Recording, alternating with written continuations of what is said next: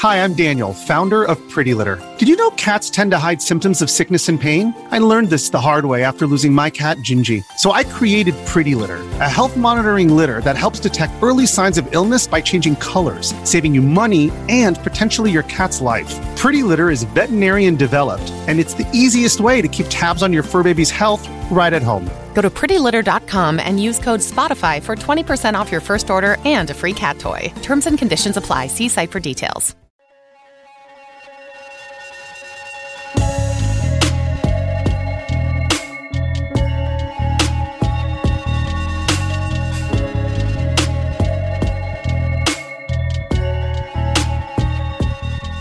Pedophile priest, predator, pervert, monster, sex fiend. These are all words we hear to describe people who have offended sexually. And it makes a lot of sense. Sexual abuse brings about a visceral reaction in people because it goes against our strongly held belief that normal people can't and don't behave in this way. The truth of the matter is that reducing someone to a label like the ones we've mentioned stops us from truly understanding why they offended in the first place. People sexually offend for various reasons, and if we don't understand these reasons, we can never create effective policy responses. It is often our disgust and horror about sexual offending that clouds our ability to think in ways that are not driven by emotion. People who sexually offend are a diverse group of complex people, like all of us. If we approach them as simply the sum of their offending behavior, we won't really learn much. As such, we make it a point to use person-first language. This means that we recognize individuals as people first, not as their offense first. Just as many people who live with mental illness do not want to be referred to as bipolar or schizophrenic, or a person who has experienced sexual violence doesn't want to be referred to as a victim, or a person who has an addiction doesn't want to be called an addict. The same is true for a person who has sexually offended. Person-first language is never meant to diminish, excuse, or justify the seriousness of a sexual offense. But it helps people think more clearly and with less emotion about why people sexually offend in the first place.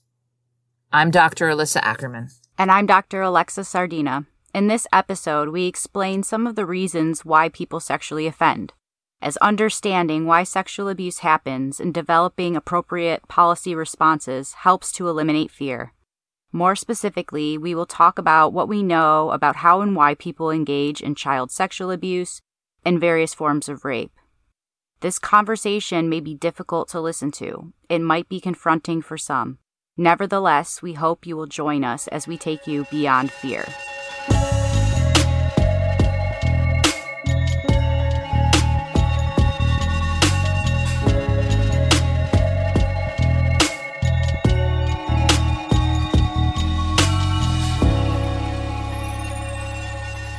This episode of Beyond Fear might be difficult to listen to.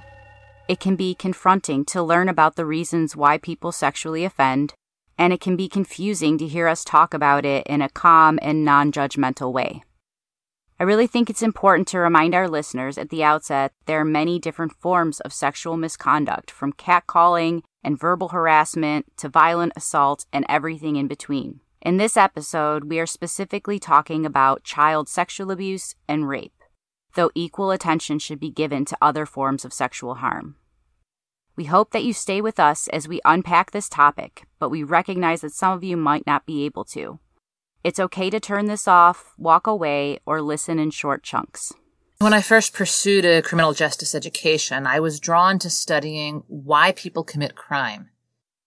And what I learned really fascinated me. I learned that there were many different theories that could help explain why people break societal norms, rules, and laws, and that there has never been one reason that can explain all crime. I learned that having frameworks that help us understand criminal behavior facilitates our ability to effectively reduce it. Unfortunately, much of the criminal justice policy agenda at the state and federal level has been created based on emotional reactions rather than on sound policy and evidence. This is especially true for sex crimes policy. On an academic level, I knew this to be true for all criminal behavior, but On a personal level, I didn't want to believe it to be true for sex crimes.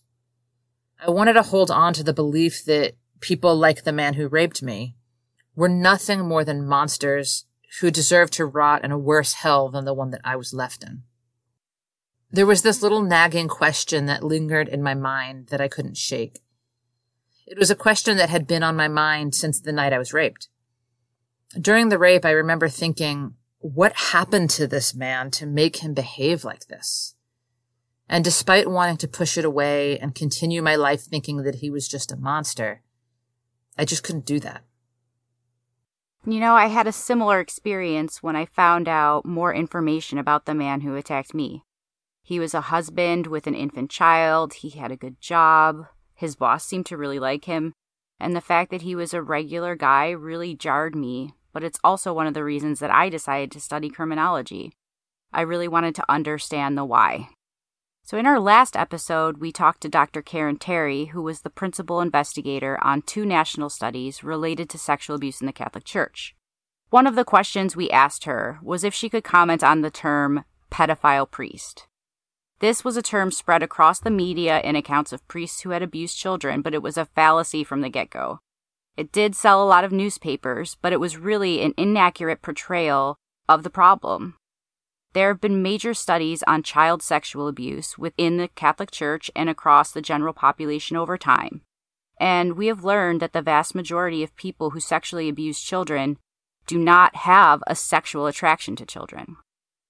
Pedophilia is one of several paraphilic disorders listed in the Diagnostic and Statistical Manual of Mental Disorders, or the DSM. So we're going to talk briefly about paraphilias. Paraphilias are recurrent, intense, sexually arousing fantasies, urges, or behaviors that are typically distressing or disabling and that involve inanimate objects, children, or non-consenting adults, or the suffering and humiliation of oneself or partner with the potential to cause harm. Some people believe that any kind of atypical sexual interest is a disorder or paraphilia. But let's just say for the record right now that there are all kinds of sexual interests that fall outside the definition of, quote, normal sexual interest. And if you're thinking, hey, that's me, it doesn't mean you have a paraphilia. Remember from episode 3 that pedophilia is a psychiatric diagnosis, and as such implies that a pedophile is someone who has a mental illness rather than a sexual orientation or attraction. There is significant disagreement around the use of this terminology. We find that it is more appropriate to use the term minor attracted person, which also aligns with our commitment to use person-first language. I think it's important for people to know that paraphilias exist, that they often bring about a lot of shame for people, and that most importantly, the vast majority of people who sexually abuse children do not have a sexual attraction to children and offend for other reasons. The media really benefits from conflating pedophilia with child sexual abuse, but they are simply not the same thing. Not by a long shot. I'll say that again. The vast majority of people who sexually abuse children do not have a sexual attraction to children.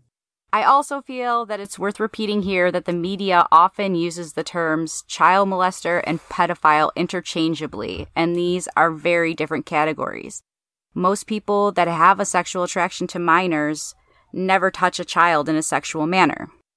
So now that we've busted one major myth about child sexual abuse, we're going to attempt to bust a few more. Have you ever watched that show Mythbusters, Alyssa? I totally have. I feel like we could probably stop calling ourselves criminologists or survivor scholars. We should just call ourselves Mythbusters. I'm game. Probably get sued for that.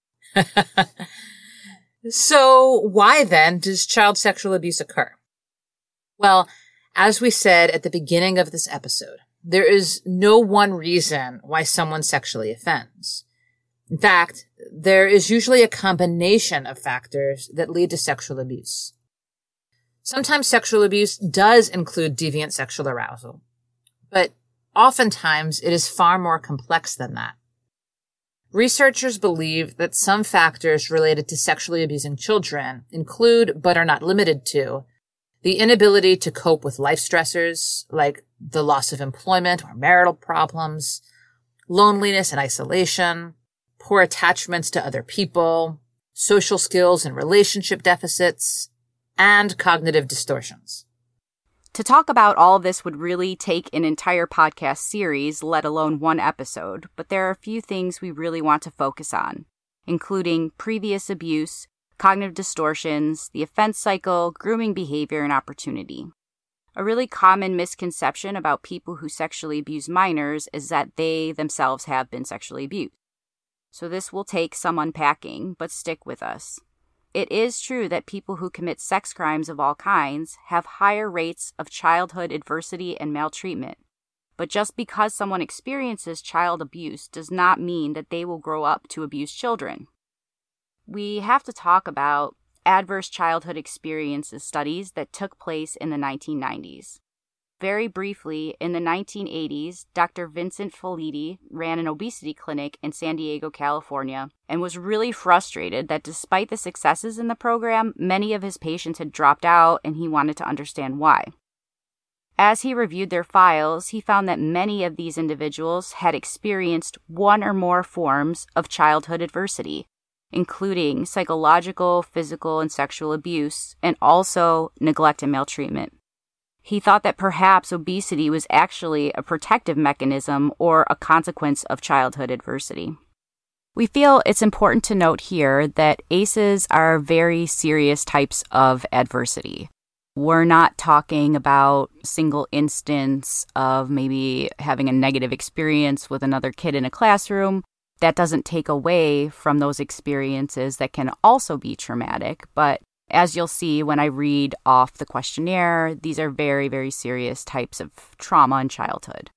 Basically, the ACE questionnaire is a scoring system that attributes 1 point to each category of these adverse childhood experiences. There are 10 questions that each cover a different domain of trauma and refer to experiences that occur before the age of 18. The higher your score indicates increased exposure to trauma, which has been associated with a greater risk of negative consequences, which we talked about earlier in the episode. It's important to also note that, of course, these are not the only negative experiences, and actually researchers are looking into other types of experiences that could be added to the questionnaire. Question 1.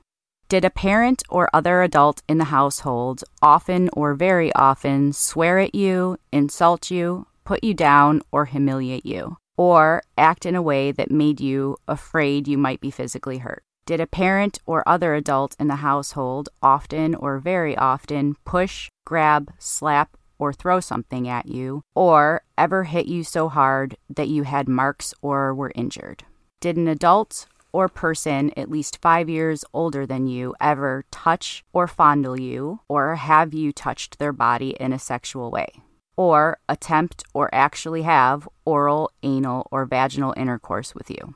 Did you often or very often feel that no one in your family loved you or thought you were important or special, or your family didn't look out for each other, feel close to each other, or support each other? Did you often or very often feel that you didn't have enough to eat, had to wear dirty clothes, and had no one to protect you? Or your parents were too drunk or high to take care of you or take you to the doctor if you needed it? Were your parents ever separated or divorced? Was your mother or stepmother often or very often pushed, grabbed, slapped, or had something thrown at her? Or sometimes, often or very often, kicked, beaten, hit with a fist, or hit with something hard, or ever repeatedly hit at least a few times or threatened with a gun or knife? Did you live with anyone who was a problem drinker or alcoholic, or who used street drugs? Was a household member depressed or mentally ill, or did a household member attempt suicide? Did a household member go to prison? We will include a link to the ACEs questionnaire, so you can take a look at that on our website and our blog post.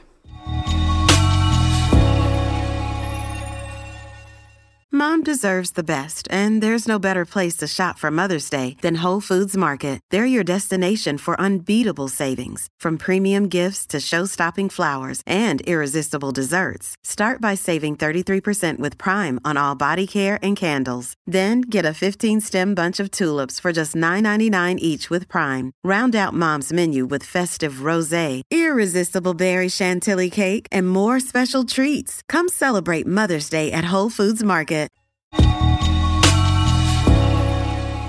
So if we fast forward a bit, in partnership with Kaiser Permanente and the Centers for Disease Control, Dr. Felitti and his colleagues undertook a large-scale study of 17,000 people to better understand the link between childhood adversity and health concerns in adulthood.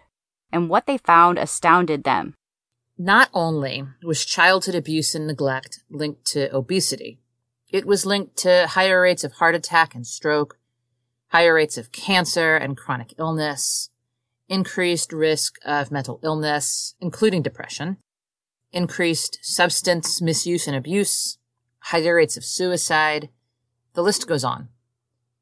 The study found that over 40% of participants had 2 or more adverse childhood experiences. And let's get real.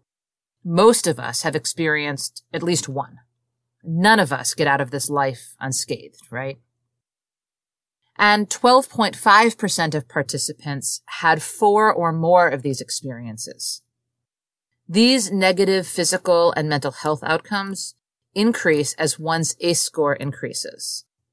Now, it is important to state that a high ACE score does not mean that any of these negative health outcomes are inevitably going to happen. So you might be wondering at this point what this has to do with sexual offending. Researchers then began to wonder whether childhood adversity was linked to other negative outcomes besides physical and mental health issues in adulthood. They began studying adverse childhood experiences among people convicted and incarcerated for all sorts of crimes. To date, multiple studies have found that incarcerated people have higher rates of sexual and physical abuse when compared to the general population. And it's also worth noting that in studies of incarcerated people, those who report childhood abuse were more likely to be serving time for homicide, sexual offenses, and other violent crimes. A study by Dr. Jill Levinson and her colleagues compared men who have sexually offended with men in the general population and found that men who have sexually offended have higher odds of having experienced child sexual abuse, physical abuse, verbal abuse, and emotional abuse than men who haven't. Whereas 12.5% of people in the general ACEs study had experienced 4 or more adverse childhood experiences, almost half of the men in the study who had sexually offended reported 4 or more adverse child experiences. These findings have been replicated in other studies on individuals who have sexually offended. And of course, it goes without saying, though we will say it anyway, understanding this link does not excuse or justify sexual offending, but it helps us to understand why some people sexually offend. Not everyone who sexually offends has been sexually abused, and not all people who are sexually abused will go on to sexually offend. But a nuanced understanding of the link between the two is important. This next phenomenon can be difficult to hear about, but it's also an important aspect of sexual offending to understand. This is the presence of cognitive distortions among those who sexually abuse children. Here, it's really important that we first define cognitive distortions and explain how they work. So cognitive distortions are irrational, inflated thoughts that distort our perception of reality. They can really play a significant role in perpetuating our psychological states, which include anxiety and depression. These thought patterns are often automatic and can be very difficult to identify if we are not aware of them. Some common examples of cognitive distortions include thoughts like, if I fail at something, I'm a loser, I can never do anything right, I was too busy to complete a task on my to-do list, so my whole day is ruined. That's definitely me. In order to justify or excuse their behavior, those who sexually offend often use mental gymnastics or cognitive distortions to get there. This is done through minimizing or denying the damage caused to victims, minimizing violence used in their offense, denying responsibility for the offense, and denying planning of the offense. Common cognitive distortions among individuals that sexually abuse children include beliefs that the abusive behavior is helping the child to learn, that the child enjoys it, that the behavior is not harmful, and the belief that the assault is a product of mutual interest. Right. These cognitive distortions can also play a role in the offending cycle as well. So this offense cycle is much more than a series of decisions. It involves many determinants that include the interactions of thoughts, feelings, and behaviors. And as difficult as this may be to accept, people typically don't make a straightforward decision to offend. Instead, there's a series of what are called seemingly irrelevant decisions that can create a pro-offending environment. So there are several steps in this offense cycle. And typically, at the beginning of the cycle, the person has negative thoughts like, I am no good or nobody likes me. And these often lead to negative feelings like anger, frustration, loneliness, or inadequacy. These seemingly irrelevant decisions, we all make them. Take me and Oreos. And no, I am not likening my eating Oreos to child sexual abuse. But I tell you this as an example or a way to understand how we all use cognitive distortions. So if I go to the grocery store and I happen to pass the aisle where the Oreos are, that's kind of a seemingly unimportant decision. And then I turn down the aisle just to see if there are any sales going on. Another seemingly unimportant decision. And then I see the Oreos and I grab them and I throw them in the cart and I think, I'm just going to take them home. I'm going to eat one Oreo. And I go home and by the next day I have eaten the entire package of family-sized Oreos. I cannot confirm nor deny whether or not this has happened. But this all began with a seemingly irrelevant decision that led to me eating this entire pack of Oreos. The combination of these thoughts and feelings, sometimes negative, lead people to make seemingly irrelevant decisions that lead them to withdraw from others. Oftentimes, when we're thinking about child sexual abuse, the combination of negative thoughts and feelings and beliefs lead people to make seemingly irrelevant decisions that lead them to withdraw from others, which compounds their loneliness and frustration. As they withdraw from others, there's a lack of communication with others, which leaves unresolved negative thoughts and feelings and can intensify intimacy deficits.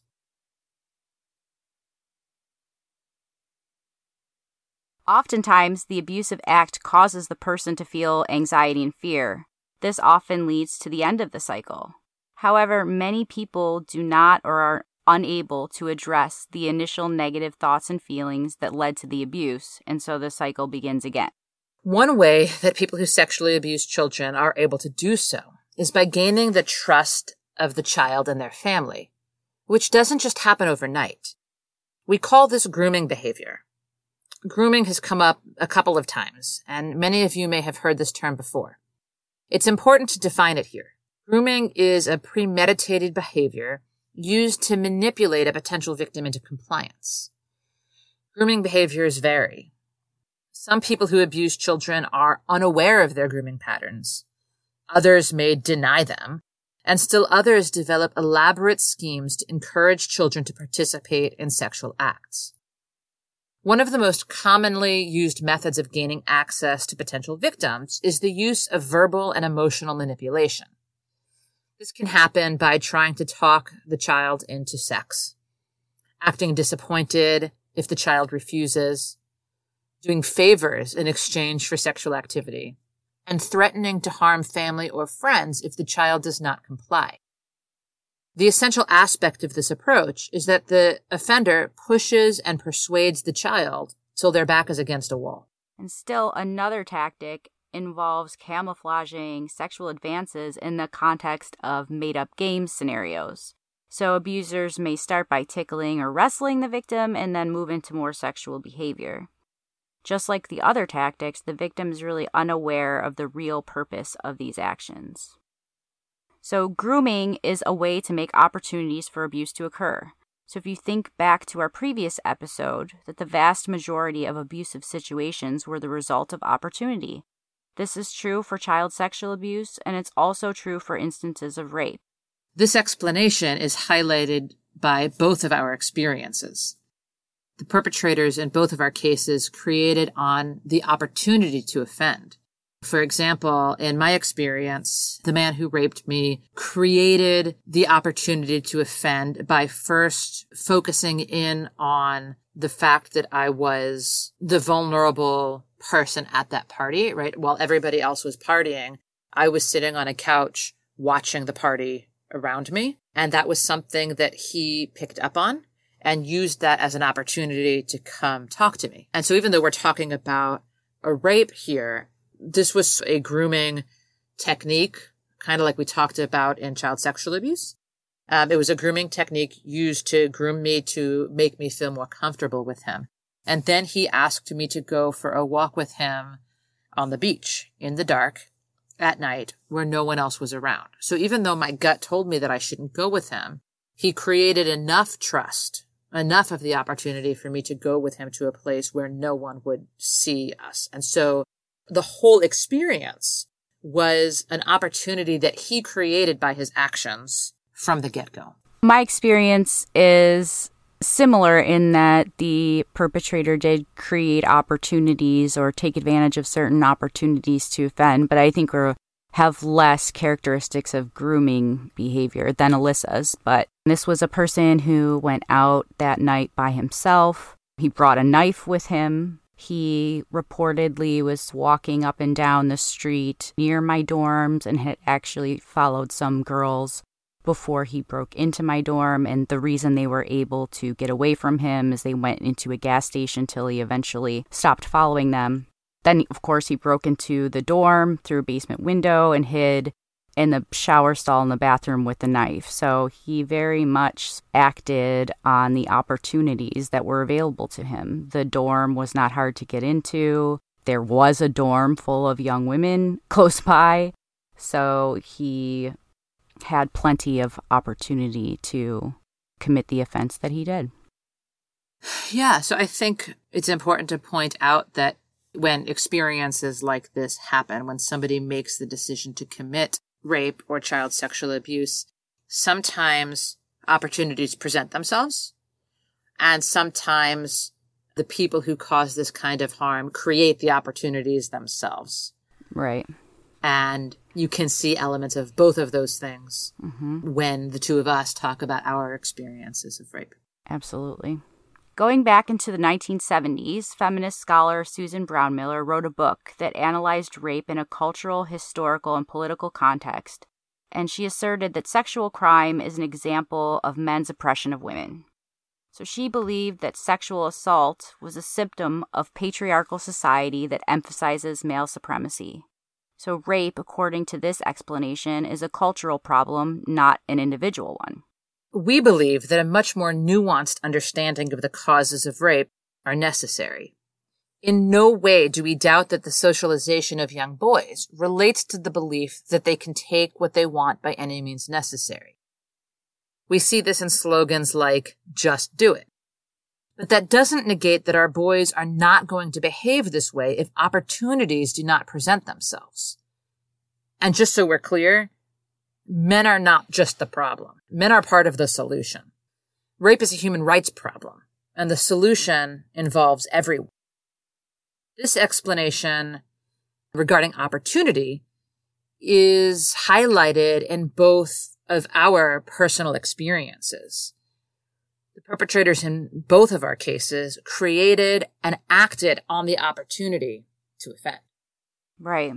And here I think it's important to remember that there are different kinds of rape, ranging from date rape and acquaintance rape to premeditated rapes by strangers. And the reasons why these kinds of rape occur are different. So just like people who sexually abuse children, those who commit rape are complex people who offend for a variety of reasons.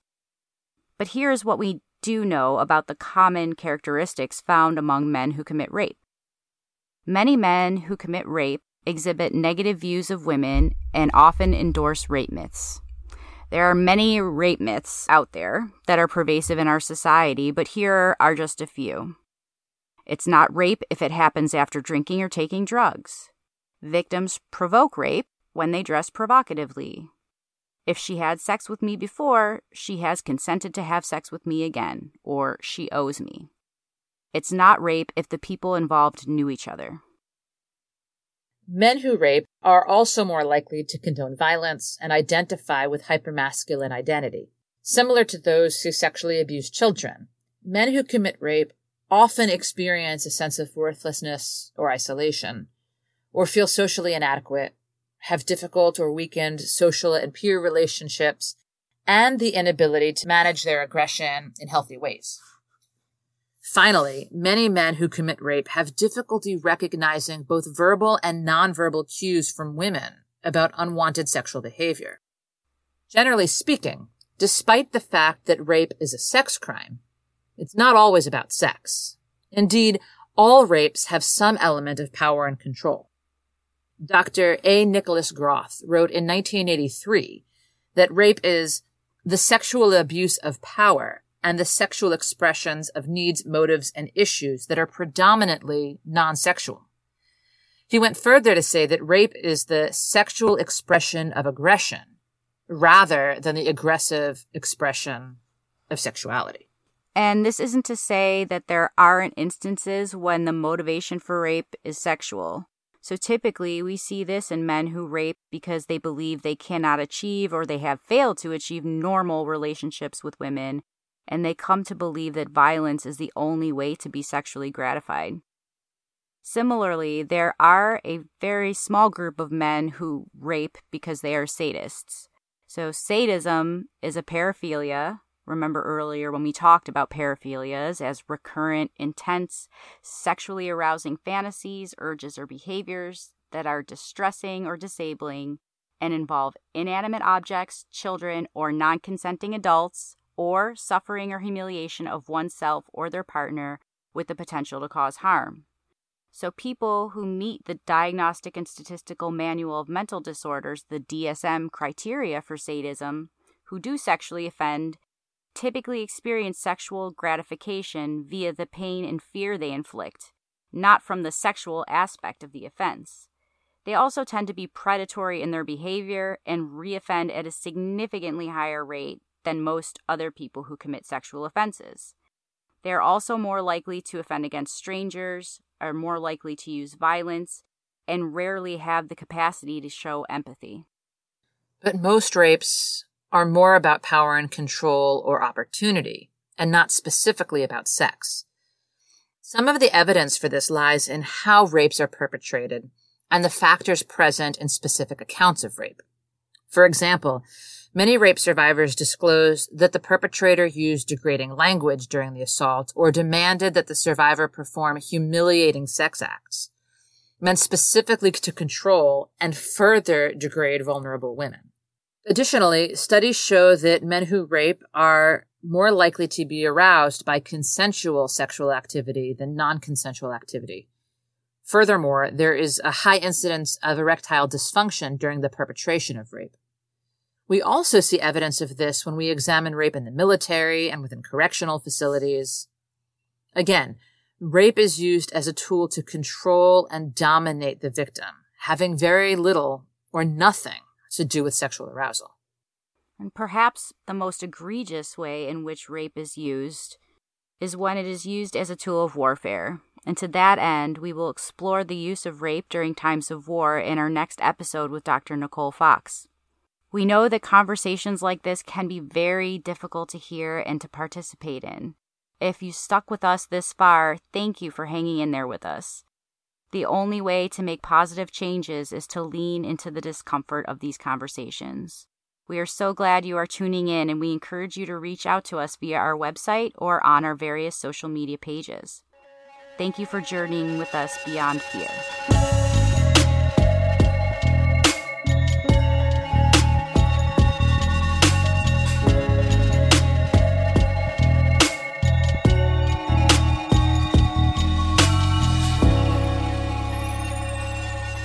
Thank you for listening to Beyond Fear, the Sex Crimes Podcast. Please join us next time and hear our interview with Dr. Nicole Fox, a professor at California State University, Sacramento, in the Division of Criminal Justice. She joins us to talk about how rape is used during wartime as a tool of genocide. Remember, you can find our episodes on Spotify, Apple Podcasts, Google Podcasts, and other podcasting platforms. Head to our website at www.beyondfearpodcast.com for blog posts, resources and readings, and episode transcripts. Follow us on Twitter at Fear Crimes, Instagram at Beyond Fear Podcast, and like and follow our Facebook group called Beyond Fear, the Sex Crimes Podcast.